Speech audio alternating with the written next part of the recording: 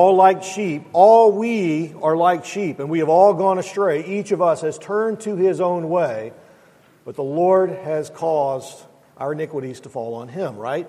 He has saved us from our iniquities. We're here this morning to sing that, but not only sing that, but to hear that from God's Word and to let that motivate us and enable us as God's men. Last night we looked at God's design for men in just really a quick snapshot. That's what it is. It was not a full-on theological treatment from the Apostle Paul, but Paul is saying in passing, but really as a central aim of what he's trying to address in the book of Titus, and you can go ahead and turn to Titus chapter 2, that as there are attacks on the church, as the church lives in a world, in a culture that demeans the gospel and seeks to do everything to attack the gospel, what are needed are gospel men. Older men who will be godly men. Younger men who will be godly men. And God is not calling you to be something that you cannot be according to His grace. And that's what we want to see this morning, that it is the gospel of grace that motivates and enables us in all of this. That's what we're going to see this morning. We're going to dip into two passages, one here in Titus 2, and then we're going to look at Titus 3 as well. If you think about it maybe this way, there are numerous things in life that appear to be impossible. Like the Chicago Cubs ever winning the World Series, right? That appeared to be impossible, but it wasn't, right? It was possible. It took a while. When I think of things that are nearly or appearing to be impossible, I think of baseball. In baseball, a hitter in the major league level has about 125 milliseconds to gauge the average speed of a fastball. That is less than the blink of an eye. Physically, it should be impossible because of the rounded nature of the ball and the rounded nature of the bat and the need for lightning fast reflexes. And yet, as we just saw, players are able to hit the ball and hit it with great skill. They're able to learn how to do that. They're able to train not only their eyesight, but their muscle memory and all those kind of things. So what is seemingly and physically, as it pertains to even physics, seemingly impossible, it's not. Similar things are true of tennis. It's common for tennis pros at the highest level to serve a ball well over 100 miles an hour. At this last year's Davis Cup, John Isner served the ball 157 miles per hour. That's not the fastest. The fastest, I think it was back in 2012, it was the Australian Sam Groth who served the ball 163.7 miles per hour. I guess that 0.7 is important. 163 mile an hour tennis ball coming at you with fierce vengeance. I didn't read, but I don't think it was returned. That would be interesting. That would be impossible. Some things seem impossible, yet what we're saying, they can still be achieved with enough practice and skill. But even more impossible than hitting a fastball or hitting a serve or returning a serve is seeking to measure your spiritual health apart from God's grace. That is impossible. If you're trying to measure up, if you're trying to just muster up godliness, or muster up what we talked about last night, or if Paul said what he says in Titus 2 about older men and younger men, if he said that in a vacuum, apart from the gospel of God's grace, then it's impossible. For Paul, the apostle, all of this is not about achieving a particular moral standard. It's about living out who we really are in Christ. This is who you are. Now you're enabled to live this way. And the real you, not who you feel you might be on a particular day. We have a tendency to do that. We measure ourselves by our strongest days and our weakest days, and that's not really the real you, right? As a believer, the real you is the one that is united to Christ and standing in His grace by faith. That's the real you. That's the real me. It's not us at our greatest weakness or even at our greatest strength. It's the real you is who we are, united to Christ, standing in faith. That's the real me and the real you for the believer. The church that Paul is addressing here is being assaulted with a false gospel. We saw some of that last night in chapter 1. And that false gospel, as all false gospels do, it looks to external man-made rules, and the result of that is that it kills the church. Paul even tells us some of the results. In chapter 1, he says, this false gospel is upsetting whole families. So what must the church do to recover? Well, chapter 1, we said it's establishing healthy spiritual leadership. Chapter 2, it's establishing biblical manhood and womanhood. But we also see, as we see in chapter 2 and 3, it's also establishing a really clear understanding of the gospel. And that clear understanding of the gospel should result, and does result, in the fruit of the gospel, or the fruits of the gospel. So what must the church do to recover this morning? So what we want to see is the gospel of grace that enables and motivates us to be what God has called us to be as biblical men, as godly men. Really what we have here is the gospel in two movements. It is the gospel that enables us. It is the gospel that motivates us. Both of these are very important. And we're going to see one in chapter 2, and we're going to see another in chapter 3. And the first, if you're taking notes, is enabling grace. Enabling grace. How the gospel establishes biblical manhood. This is not, when we talk about biblical manhood, there's a lot of bad ideas about that. There's a lot of ideas about it's just getting out in nature, getting out in creation and sticking out your chest and doing wild things and camping out and going fishing and all those kind of things. I mean, and I love to do all of that. It's watching football with the guys. It's hanging out with the bros in the man cave. I like to do all of those things. But let's not confuse those things with what real gospel-oriented men are and what they are to be. So the gospel in two movements. Number one, enabling grace, how the gospel establishes biblical manhood. We are not established as men when we just get out in the woods. We're established by God's grace, and it enables us. In verses, we're in chapter 10, or chapter 2. There's no chapter 10 if you're looking for that. In chapter 2, in verses 1 through 10, Paul has shown us, and we dipped into that last night some. In verses 1 through 10, Paul leads us to see the practical nature of life in the body of Christ. It's a culture of discipleship relationships, older men, older women, younger women, workers, slaves, all of that. All of this stands in contrast to the false gospel of the false teachers in chapter 1. You remember chapter 1, verse 16. They profess to know God. Now, they're not coming and saying, we don't know God, we're false teachers. They come saying, we know God. They profess to know God. But what reveals their false gospel? By their deeds, they deny Him. They are detestable, disobedient, and worthless for any good deed. If you were to circle that word deed in your mind or in your Bibles, you will see that is a significant theme all throughout the book of Titus. Good works, good deeds. And they are known for their false deeds, their false works. That comes out of a false heart that is motivated by a false gospel.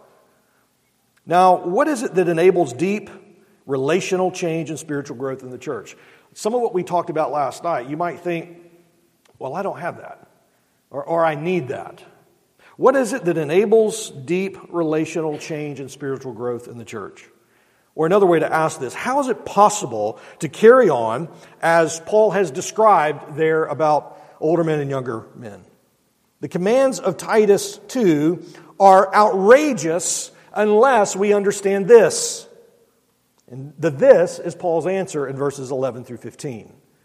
We must understand the nature of God's enabling grace. Let me give you some characteristics of this enabling grace so that we will understand this more. And then we're going to see how this motivates us. The number one enabling grace and the first characteristic is this. It is finished. It's finished. This is not a grace that is re-sacrificed or sacrifice that is remade on an altar in a mass. This is not something that we can work up or do. Paul says in verse 11, for the grace of God has appeared, bringing salvation to all, literally all human beings. All these types of people, older men, older women, younger women, all walks of life, it's appeared. And it is only the gospel of God's grace that enables a believer to walk in a manner that is pleasing to God and in love for others. If you're trying to be a good guy apart from God's grace, let me just go ahead and tell you, this is a spoiler, it won't work. It's impossible. Notice the conjunction there at the beginning. For, at the beginning of verse 11. For, this is explanatory of what preceded this. So these prior verses 1 through 10, Paul is explaining further and giving more information about the relationships he has just described. In verses 11 through 14 is one long sentence. Paul loves long sentences. I've been preaching through Ephesians, and Ephesians chapter 1 has 2 long sentences. One of them is the second longest sentence in the whole New Testament in the original language. 204 or 206 words, I believe. He just loves run-on sentences because he just gets going and he just says, oh, and another thing, and he doesn't have periods, he just has commas, and he just keeps going. Verse 11 through 14 is like that. It's just a long sentence about God's grace. And note, the word grace stands as the subject in this long sentence. The word grace is a key term in our vocabulary of salvation. In fact, it might be the most significant term in our vocabulary of salvation. If you think about the Christian life, if you had to summarize in one word, it might be this word. It's grace. What does that mean? If we can state this negatively and then we'll come positively, God is not obligated to save us from our sins. That's not grace. He's not obligated to save us. He doesn't have to save us. We're not worthy of being saved from our sins. We are at enmity with God. We are enemies of God. We are God haters apart from Christ. We go our own way. We love doing our own thing. We love pursuing our own pleasure. We love ourselves more than anything else, and certainly more than God. Grace also means we cannot earn such favor or work enough to save ourselves from our sins. But he is saying is God has made His grace known through the sending of His Son, thus bringing salvation. And this grace, as we see here, it's indiscriminate. It has appeared, and it is enough for all kinds of people. Red, yellow, black, and white, older, younger, men, women. It is enough for all of us. There's not a gospel for this group of people over here and another one for this group over there. There's not a gospel for our nation and another gospel for the other nations. If we cannot export what we believe, then it might be a false gospel. If what I mean by that is if what we preach in the United States and in our churches is not able to be preached in churches around the world, we might need to re-examine some of the things that we are preaching. Because the real gospel of God's grace is transcultural, it's trans-ethnic, it goes across borders of nations and socioeconomic groups and all of those kind of things. We see it right here, old women, younger women, old men, younger men. And grace is the first thing on Paul's mind. It's the last thing on Paul's mind. If you were to bookend this entire book, you can look back at chapter 1, verse 4. Grace, he says, is the first thing on his mind. The last thing, chapter 3, verse 15, grace. So grace bookends the entirety of this letter. And what Paul is stating here in no uncertain terms in verse 11 is that this grace is finished in that it has appeared in fullness of what Christ has done for us. Stated very plainly, there's nothing else to add here. There's not more to the story. There's not, here's God's grace, now guys, here's how you need to finish this out. It is finished. And that is probably the best words you will ever hear. It is finished. Jesus cried out, it is finished. The book of Hebrews, if we were to summarize the whole book, it is finished. It is finished. This is enabling grace. We are enabled to be God's men because His grace has been finished and it has been applied to our accounts by His grace for His glory. We also see another characteristic. It is sanctifying. It is sanctifying. Enabling grace is sanctifying. So it's not just, well, God has done this, let go, let God, sit back, just enjoy the ride. It's instructive grace. Grace teaches our hearts. It teaches us. If we really lay hold of grace by faith, then it changes everything. This is not, shall we go on sinning because, hey, He's going to forgive us anyway. That's a paraphrase of what Paul says in Romans. Shall we go on sinning that grace may abound? Absolutely not. The strongest words he can use. So what does grace teach us? Verse 12, instructing us to deny ungodliness and worldly desires and to live sensibly, righteously, and godly in the present age. There are some in churches today, and we all have them, who recoil from any ethical demand that the gospel makes on their life. If a pastor or a brother in Christ says, hey brother, there's something I want to help you with, and there's something that seems to be characteristic or maybe a pattern or maybe some sin that seems to be enslaving, and a brother comes alongside of us and wants to help us. There are some in the church today who say, wait a minute, it's all grace. It's all grace. And they magnify grace, but it's not grace they're magnifying, because the grace that Paul magnifies instructs us to deny ungodliness. And I have to ask them, what is it that they are magnifying? Maybe it's they love their sin still. Exhortations like what we find here are derided as moralistic or performance-centered, but that's not even a careful reading of what Paul says here.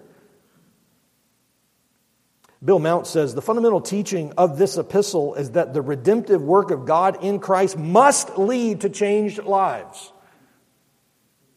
Must.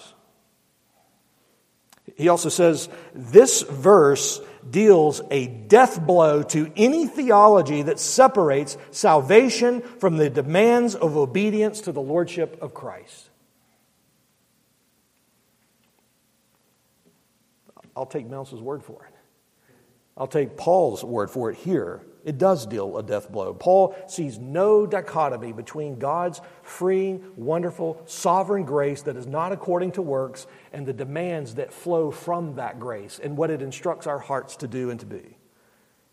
He says at the beginning of verse 12 that real gospel-changing grace teaches us, instructs us. Grace is an education in the lordship of Christ. Maybe that's something practically we can even ask of our own hearts, diagnostically, just saying, is my heart on a trajectory in which we are seeing more and more our lives, our affections, our loves coming under the authority of God and His Word in Christ? Do I see that? And that's why we need what we looked at last night. We need godly men in our lives. We need mentors. We need pastors and leaders and spiritually minded people to help us. We see that in places like Galatians chapter 6, verse 1, that there are times where we get entangled and enslaved in our own sins. And Paul says, you who are spiritual, restore such a one in a spirit of gentleness, looking to yourself lest you too be tempted. We need that in our lives. That is the iron sharpening iron. That is the mentorship. That is the spiritual care that belongs to the church. So what does grace teach us? Paul says, denying ungodliness, worldly desires, living sensibly, righteously, godly. Biblical grace makes us intolerant of evil in our lives. Biblical grace makes us intolerant of evil in our lives. Grace teaches us to make no provision for the flesh. Not to get real close to the edge of it, but make no provision for it. It teaches us not to grow in worldliness, but to grow in Christ-like godliness. We do not magnify grace by getting comfy with the world and saying, oh, but God's grace, or taking the worst aspects of this world and trying to find some sliver of redemptive historical aspects within it. It's not enough, Paul says, just to eschew evil, but he says here it must be self-control with a righteous life, meaning our life is in line with what God calls us to be. This can be true of us even though, notice, because this might be a rebuttal that some might say, well, wait a minute, Paul doesn't understand the world in which we live. He doesn't understand the pressures I'm under at work, or he doesn't understand the wife that I have to live with, or he doesn't understand the pressure that I feel at school. This can be true of us. Paul answers that rebuttal at the end of verse 12. He has taught us, instructing us to deny ungodliness, worldly desires, to live sensibly, righteously, godly. Where? In the present age. We're in the same age, present age. A true countercultural revolutionary is one who lives for Christ in the dark age. You want to be radical for Christ? Go to church. Go to a church that loves Jesus. Go to a church that will open up God's Word and apply it to your life and preach its once for all declared meaning. Go to a church, be a part of a church where the leadership loves you and they will instruct you and they will help you and they will walk alongside of you in dark times and in times of great joy. They will weep with you. They will cry with you. They will laugh with you. You want to be countercultural, get out of bed and be faithful to your family. You want to be countercultural, be responsible. Children, obey your parents in the Lord, for this is right. Husbands, don't exasperate your children. Bring them up in the fear and admonition of the Lord. Husbands, love your wives as Christ loved the church. That is absolutely countercultural, isn't it? All of that is. What is it that enables that? It's God's grace. It's God's grace. There's nothing else that can explain that. The past work of God's salvation, Paul says, has appeared in the past, and it's finished, and this is all you need for the present age. It's sanctifying. God's grace is wonderfully sanctifying. Now, verse 12 looks at life as it is and how we live in the present, but verse 13 causes us to look forward as well. So, enabling grace is, as we just said here, is sanctifying, and then letter C, another characteristic of this, it is hopeful. It's not only looking past to the past event of Christ's finished work, it's also hopeful. Verse 13, looking for the blessed hope and the appearing of the glory of our great God and Savior, Christ Jesus. Now follow the time element here. Verse 11, past. Verse 12, present. Verse 13, future. Paul encompasses all of it here. What is this blessed hope? What is it? Paul tells us there's an explanatory phrase here that he uses. Believers live their lives in the expectation of our blessed hope. And then he explains what that is, which is the appearing of our great God and Savior, Christ Jesus. That is the hope. It is the appearing. It is the return of Christ. Paul reminded the Thessalonians in 1 Thessalonians chapter 5, verse 11, that there are aspects of this that are future, but that future act, that future return is a source of present encouragement and motivation. Eschatology is not something we just debate with people online. It is something that is to motivate us as godly men right now. Paul says in 1 Thessalonians 5:11, therefore encourage one another and build up one another, just as you also are doing. In light of what God's going to do in the future, encourage one another. This is not something to get wrapped around the axle on and just to get in debating and fencing matches with about biblical doctrine. This is something to encourage us, motivate us now. Peter does the same thing. I love Peter's reasoning. If God is going to destroy the world in this way, then what kind of people ought we to be? Peter puts it on the bottom shelf for us, doesn't he? Paul's hope here in verse 13 is rooted unabashedly in the fact that God has revealed His saving arm in Jesus the Savior, and our confidence in this past work, as sure as you believe that Christ died for your sins 2,000 years ago, it is the ground of our confidence in His future work. How do we know He's going to come in the future? Because He came in the past. All of these are related. There's a line of redemptive history that is all woven together throughout Christ. It is hopeful. Enabling grace will be hopeful. So if we could turn this on its head, enabling grace and being a godly man is not being pessimistic. It's not woe is me. It's not the sky is falling. Without getting too far down the rabbit hole of this, we saw a lot of that in the last number of weeks and months, haven't we? People that think for a variety of reasons on all sides of political and social spectrums, the sky is falling. To be a godly man, again, if you want to be radical, if you want to be truly a godly man in this generation, you'll be hopeful. You'll be pointing people to the fact that Christ is returning and to lay hold of His grace now by faith. Turn from your sins because Christ is coming back. It's hopeful. We also see another characteristic of this enabling grace. Letter D is it's substitutionary. It's substitutionary. Now, the only time you might have remembered or heard of that word is when you were in school and you would not have your regular teacher, you would have a substitute teacher, right? There's more to that word, substitute, in the Bible when we think of it in biblical terms. Verse 14 here. There are some places in Scripture where the key answers are answered with brilliant, unalloyed clarity. One question might go something like this. Why did Jesus save us? Here's one of those places where we have one of the clearest answers in all of Scripture in verse 14. Who gave Himself for us to redeem us from every lawless deed, and to purify for himself a people for his own possession, zealous for good deeds. You ever wonder, why did God save us in Christ? Here's just a sweet, short, but loaded answer to this. You can spend the rest of your life studying the foundation and the implications of verse 14. You will never exhaust, biblically speaking, the theology and the practical importance of verse 14, ever. We're reminded here by Paul that we need a substitute for our sin. We need someone to stand in our place because we are by nature, he says, lawless, rebel sinners. The good news is that Christ gave himself for us. Perfect God-man, not a lawless sinner, not a lawless rebel. He was not fighting the system. He was not speaking truth to power. He was not a political revolutionary. He was a Savior, a perfect man. He was God in the flesh, and he took our place, and he stood in our place in everything that means.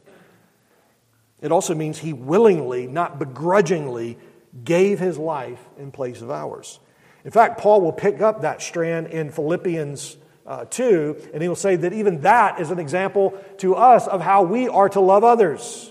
Do nothing from selfish ambition. Do nothing from vain conceit, but consider others as more important than yourselves. Have this attitude in yourselves. What kind of attitude? This one that was in Christ Jesus, who humbled himself, who didn't use his position, his high and lofty position and his authority for his own personal benefit, but he brought it to us and he laid it down for us so that we might know him. What did Jesus do according to verse 14? 1, to redeem us from every lawless deed. Now, this is vital to Paul's argument in this letter because you will remember that the false teachers are saying they're justified by keeping the law. They're justified by outward parameters and outward things, outward actions and deeds. But Paul says actually what these false teachers are trying to do and teach is the very reason why Jesus came in the first place. Paul says in Galatians, who bewitched you? Who's confusing you? They were trying to do the same thing in Galatians, or a similar thing. Why did Jesus become a substitute? To redeem us from every lawless deed, every sin, everything that would go against the character and the holiness of God. Christ came for that. And he's taken all of our sins upon himself. Not only that, we also see in verse 14, to purify a people for himself. God saves us and marks us as his own possession. They are mine. This is the language that Paul will use in Ephesians 1, the language of adoption. He takes that which is cast off, that which is defiled, that which is dirty, that which is illegitimate, and he brings them into his own household. He says, these are mine, these are my sons, these are my daughters. He does that by adopting us in his Son, Jesus Christ.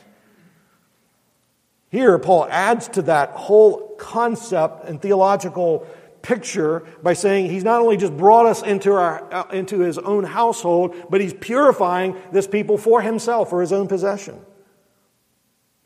The goal of God doing this is further explained at the end of verse 14. Far from being the frozen chosen, hey, we're saved, we're in God's household, let's just wait until he returns. Sit around idle. Paul says God redeemed us so that we would be eager to pursue good works.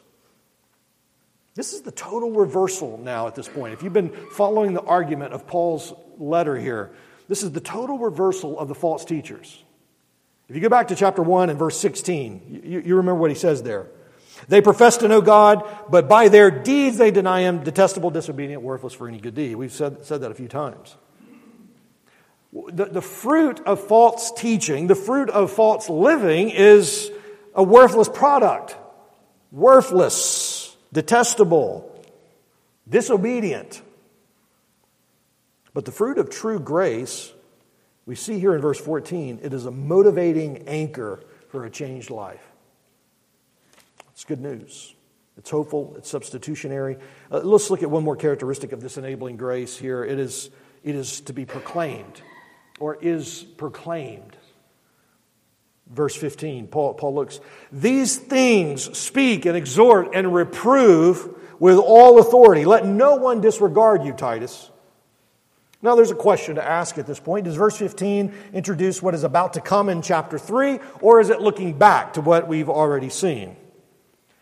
while it is transitional in a sense, and so it has arrows pointing in some ways softly in both directions, here Paul, I believe, is summarizing the teaching of chapter 2.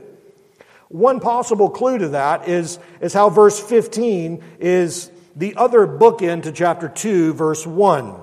Look back at verse 1. But as for you, speak the things which are fitting for sound doctrine. Then he gives him the things in verses 1 through 14. And now in verse 15, these things now speak and exhort and reprove and so on. So Paul's had a little short sermon here on these things. And these things are biblical manhood, biblical womanhood, and its implications rooted in the gospel. The temptation for Titus, the temptation for the church at Crete, the temptation for the church at Woodstock and the church at Huntsville, and for all of us will be to cave to external pressures and downplay what the Word of God so clearly says. For this reason, the Word of God, he says here in verse 15, must be taught, spoken with all authority. Now, I find this interesting. There's something that we haven't looked at here in our sessions together, but something kind of interesting that you ought to ask questions. Why does Paul say that at certain times? So, for example, all the way back in chapter 1, verse 1, Paul tells Titus, does Paul know Titus? Yes. Is he intimately acquainted with Titus? Yes. Is Titus intimately acquainted with Paul? Yes. They know each other very well. Paul's a mentor to Titus. But look at chapter 1, verse 1. Paul tells Titus that, Paul's saying about himself, Titus, I'm a bondservant of God and an apostle of Jesus Christ. Why does Paul say that to Titus? This would be like me calling my wife, her name's Julie, say, hey Julie, this is Paul, your husband. She would say, yes, I know. Why are you identifying yourself that way? Kind of weird. Titus knows who Paul is. So why is Paul identifying himself to Titus, a friend and a pupil in the grace of God? Why does he refer to himself this way? Because what Paul is saying in this letter is not only for Titus, but for the churches that follow and the apostolic teaching. And he will tell him in chapter 3 that Titus needs to speak confidently about this to all the churches. There's authority in this. This is not just a short little letter for Titus. So Paul's identifying himself in such a way that when Titus preaches this comes with the apostolic authority.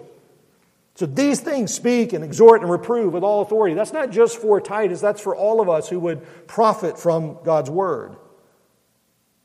This teaching has a twofold function. He says in verse 15, it's to exhort and reprove. It's to be exhortation and refutation. That is a hallmark of biblical teaching.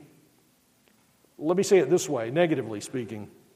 If one is all and not both, or if it's all one and not the other, or both together, it's imbalanced. In other words, if a preaching ministry, a counseling ministry, a teaching ministry, a father's ministry in his home is one of all refutation and reproof, he's imbalanced.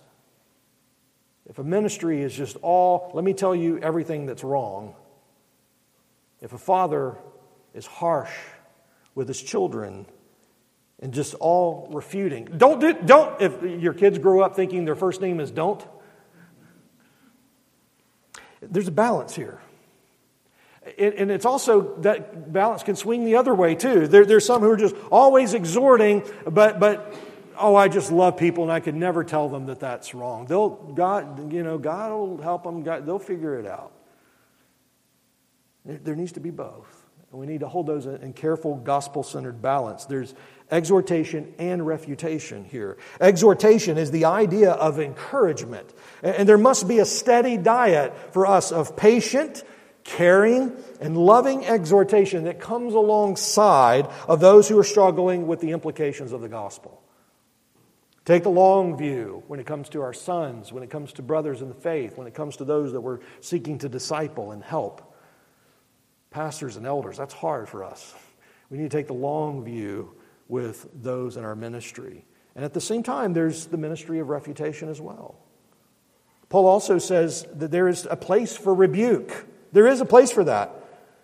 Those who would seek to overturn the apostolic teaching, Paul says here, they must be opposed. They must be rebuked. This is the responsibility in places of other portions of Scripture. Faithful elders, back in chapter 1, verse 9. They must be able to exhort in sound doctrine and refute those who contradict. Exhortation, refutation. Those make up his teaching ministry, a balance of the two. Finally, Titus, he says here, let no one disregard you. Those who drink, Titus, from the fountain of the world's wisdom will only find bitterness when they taste the living water of Scripture. If you're just constantly drinking from the world and its teachings, when you come to Scripture, it's just going to seem repulsive unless, by God's grace, He has opened your heart and enabling you by His Spirit to say, this is God's Word. Lord, open my eyes that I may behold wonderful things from your law. Let's just to state the obvious. Rome will not approve of this gospel. The Cretan culture will not applaud this gospel.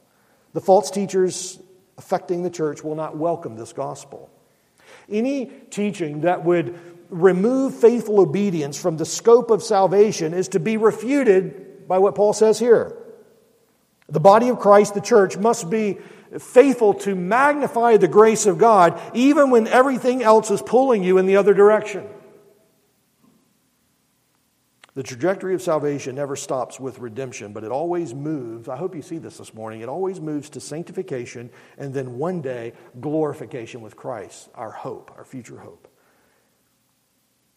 The gospel, brothers, this is good news. The gospel enables you to be what God has called you to be as a man of God. Let me give you number 2 here, and we'll finish with this. It's motivating grace. It not only enables us, it motivates us. And we want to see this morning, and we're going to look at chapter 3 now, verses 4 through 7, skipping ahead a little bit, how the gospel motivates biblical manhood. Probably you've seen that some already this morning in what we've said. So what changed our former estate and condition? What is it that brought us out of worldly manhood into biblical manhood? What is it that affects that change? The answer is verses 4 through 7 of chapter 3. Again, this is one long sentence. I don't often suggest this, but I would make this suggestion. We all need at some level to really know or memorize chapter 3, verses 4 through 7. This is the meat and potatoes of the gospel right here. Would you just take this in? Maybe for some of you, I've been praying this. Maybe for some of you, this might be the first time to hear this with ears of obedience and to hear this to say, I need this. Would you hear the word of the Lord this morning? Titus 3, verse 4. But when the goodness and kindness of God, our Savior, appeared, He saved us, not from works that we have done in righteousness, but according to His own mercy, through the washing of regeneration, it's rebirth, and the renewal of the Holy Spirit, whom He poured on us abundantly through Jesus Christ our Savior, so that, being justified by His grace, we might become heirs according to the hope of eternal life.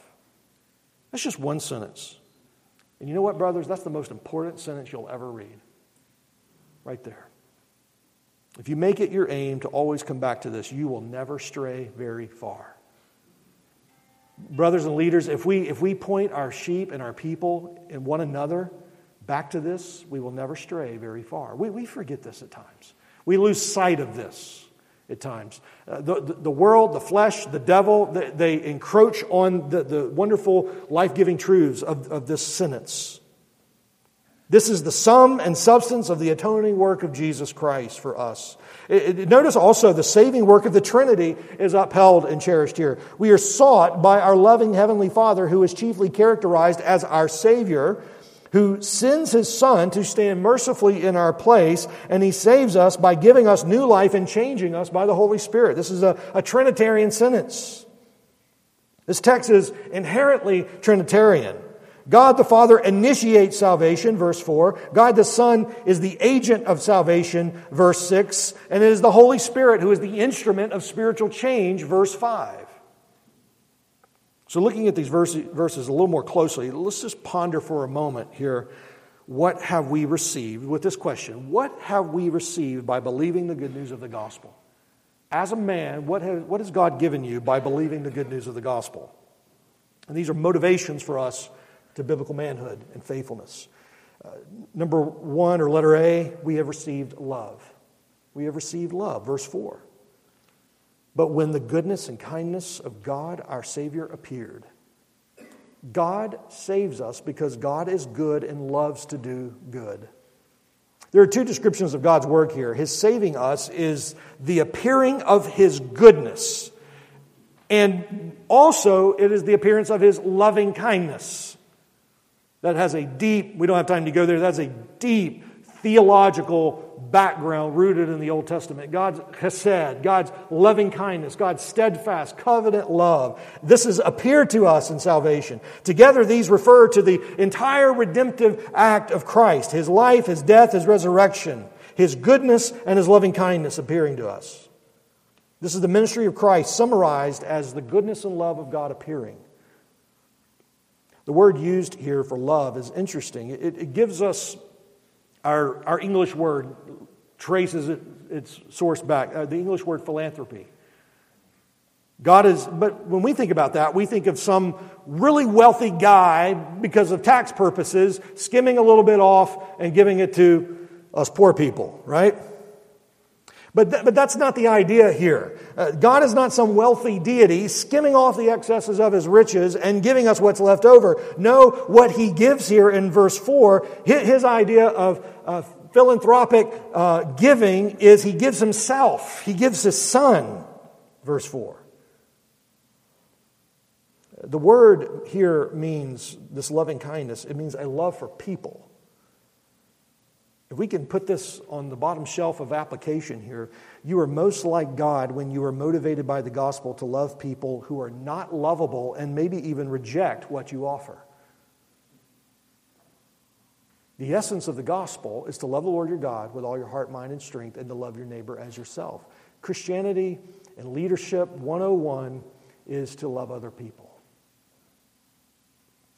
In fact, if we don't love people, John tells us in 1 John, we might need to examine our hearts to see if we even know God. Well, I'm just not a people person. I'm more of an isolated kind of guy. I like to, just be by myself and read and study or play on the computer. God calls us away from ourselves to love other people. The essence of really solid, thorough biblical ministry between men and the church is love for one another, laying down our lives for one another, serving one another, giving ourselves to one another. God has appeared in this way. God has appeared. God, our Savior, has appeared. We saw in chapter 2, verse 11, the grace of God has appeared. Chapter 2, verse 13, the blessed hope and appearing of the glory of our great God. And we see that His love has appeared as well. By His appearing and all that it contains, we have received love. Also, another motivation is we have received mercy. If you've received mercy, we extend mercy. If you've received love, we extend love. Letter B, we have received mercy. Verse 5, He saved us not on the basis of works that we have done, but in righteousness, but according to His own mercy, through the washing of regeneration, that's rebirth, and the renewal of the Holy Spirit. Verse 5 tells us what the appearing of God has done. What has it done? It has saved us. He saved us. The implication here is that we need saving. We're not okay. We can't save ourselves. We can't remove our own guilt and sin. You ever tried that? Men all around us are trying to assuage their guilt and their sin in a variety of inventive ways. We can't bring ourselves to God. Are you seeing people try to do that? Justify themselves before God? We can do none of those things. And so verse 5, He saved us. He has not saved us because we were deserving, but because He is merciful. Not from our works. Why is this? Couldn't God find, He's God, He knows everything, He sees everything. People reason this way. Couldn't God find something positive? Something redeemable, some good quality in us? My mom always said, if you can't say something nice, don't say it at all. Couldn't God find something nice, something redeemable in us? Remember what Paul said characterized us before salvation, back in verse 3. We were foolish, disobedient, deceived, enslaved to various lusts and pleasures. The answer is no. No, totally separated from God, totally under the weight of God's wrath and our sin, at enmity with God. He has saved us not because we are deserving, but because He is merciful, not from our works. Well, okay, of course we were bad, but what about the good things we have done? I mean, because even a broken clock is right twice a day, right? Paul says here in verse 5, not even the so-called works that we have done in righteousness. These had no effect whatsoever on God's show of mercy. So whatever we might even call good or throw into the category of good, even the good outward things, even those things, let's call them the temporary good things. They might even be good on a very earthly level. Even those things had no effect whatsoever on God's grace and mercy. In verse 4, the goodness and love of God motivates Him to save. Here in verse 5, Paul adds the Lord's mercy. It's goodness and love, verse 4. Now it's mercy, verse 5. As we are wicked and foolish, we deserve wrath, but God shows mercy. This is compassion. And those who have had mercy extended to them and set upon them, we need to extend that to others as well. Point one another to the mercy and compassion of God. Paul says in Ephesians 2:4, but God, being rich in mercy, because of His great love with which He loved us. Paul likes to talk about the love and mercy of God lavished upon us. He has shown us why salvation has come, and now in verse 5, Paul describes how this conversion took place. We're almost done, so hang with me here. Notice here how conversion takes place, in a sense. He says, and he shows us in verse 5, the Holy Spirit cleanses believers through being born again. The word here is regeneration. And in this, He forms us to be new creatures. So negatively, there is a cleansing and washing of the sinful nature, and positively, we are renewed by the Holy Spirit and given new life. That's a work of God that He applies to us by the work of the Spirit. The washing and renewal here describe the same event. That event is conversion. This is one event, not two. So we're not cleansed and washed early on and then later on renewed by the Holy Spirit. This is one event here spoken of. The renewal here is referring to salvation, not an ongoing act of renewal or something that happens later on after conversion. This work of the Holy Spirit is a once and for all act of renewal whereby we are changed. We are given a new nature, placed in union with Christ, placed in the body of Christ. This is an accomplished fact for the believer. We are adopted as sons, brought into His family. We have union with Christ. There's a great image in the early church father, theologian Chrysostom, who says, when a house is in a ruinous state, when a house is depleted and dilapidated, when a house is in a ruinous state, no one places props under it or makes an addition to the old building, but he pulls it all down to its foundation and rebuilds it anew.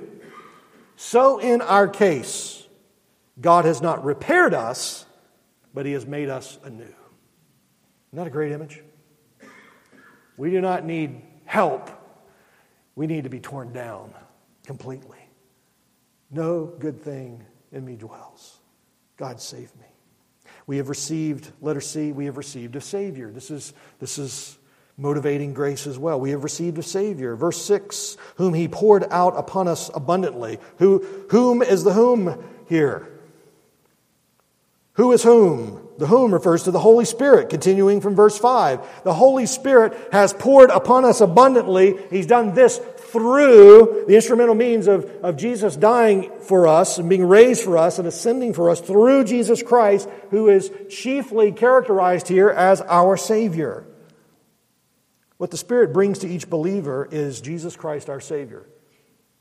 If you want to know, in a world of charismatic confusion, what is the chief work of the Holy Spirit to the life of the believer? It is this.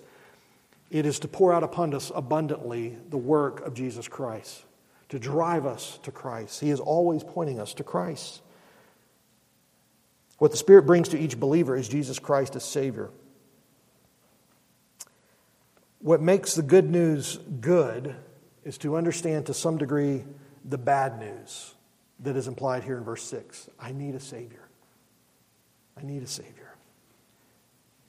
Lastly, letter D, we have received grace. This is motivating for us. We have received grace. We've said that many times already this morning. Verse 7, so that being justified, I love this, the emphasis in Paul's language here, so that, look at verse 7, so that being justified by His, literally that one's grace, we might become heirs according to the hope of eternal life. In verse 5, we said we're not justified or righteous by our own works. So then the question is, how are we justified? By that one's grace, Jesus. In His mercy, He turns away what we deserve, wrath. And by His grace, He pours out on us what we don't deserve, mercy. There's a strong emphasis in this verse, in this text, being justified by that one's grace. This is alien grace, alien righteousness, alien justification. It's not present within us. Let me say it this way. This is what Paul is describing here in verse 7 is not part of the gospel. Justification is the gospel. And the church stands or falls, according to what Paul says here in verse 7. This is the heart of the gospel message. And we're not accepted by God through anything that we do, but only by faith, which is grounded in God's grace in Christ. By the way, the responsibility to have faith in this finished work is in the next verse, verse 8. But here in verse 7, it is the courtroom language that refers to being acquitted of guilt. Not feelings of guilt, but the real liability of guilt. This is not, sometimes we might think something and do something and we kind of feel guilty. The guilt that is removed here is real guilt. That is, we are already guilty before God in His court. But it is His grace that declares us free and justified before Him. Now, as we said, verses 4 through 7 is just one long sentence. Note carefully, the only time you say, where am I in this verse? The only time we are specifically mentioned in this sentence. You see it? Look at verses 4 through 7. Just scan your eyes over those verses for a moment. The only time we are mentioned or referenced anywhere in here, it is to point out that our works avail us no standing before God. You see that? The only time you see your actions and my actions, our works mentioned, is to note that they can't save us, back in verse 5. God, another way of saying this positively, God is the subject of every action, and we are the objects of His action. He is the subject, we are the recipients of His saving love. God is the object of all of this, we are the recipients of His grace and mercy and favor and love. And we see the aim at the end of verse 7, that we might become heirs according to the hope of eternal life. In short, this is the content of our hope is eternal life. Paul says in Galatians 3:29, if you belong to Christ, then you are Abraham's descendants, heirs according to the promise. In our home, we like to read books together, and over the last couple of years, we've been reading through Andrew Peterson's Wing Feather Saga, a great book. I don't know if anybody has, or 4 books. We've been reading through those, and I won't give away any spoilers here, but after a central character struggles with being something that he is not, his brother reminds him. And he cries out and he says, you are the son of the king. Don't forget who you are. Brothers, older men, younger men, if you are standing in the grace of Christ, you are a son of the king. Don't forget who you are. Let this enable you and motivate you to be what God has called you to be. Amen? Let's pray.